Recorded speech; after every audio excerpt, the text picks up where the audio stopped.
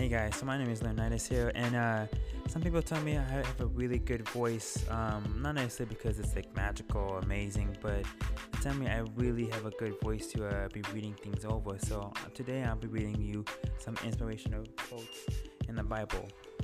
For you, those of you that don't believe in the Bible, well, I'm just reading the quotes. I'm not trying to push on religion. I'm just literally reading it for my voice. What am I going to explain myself to? Anyways, let's get on the first one.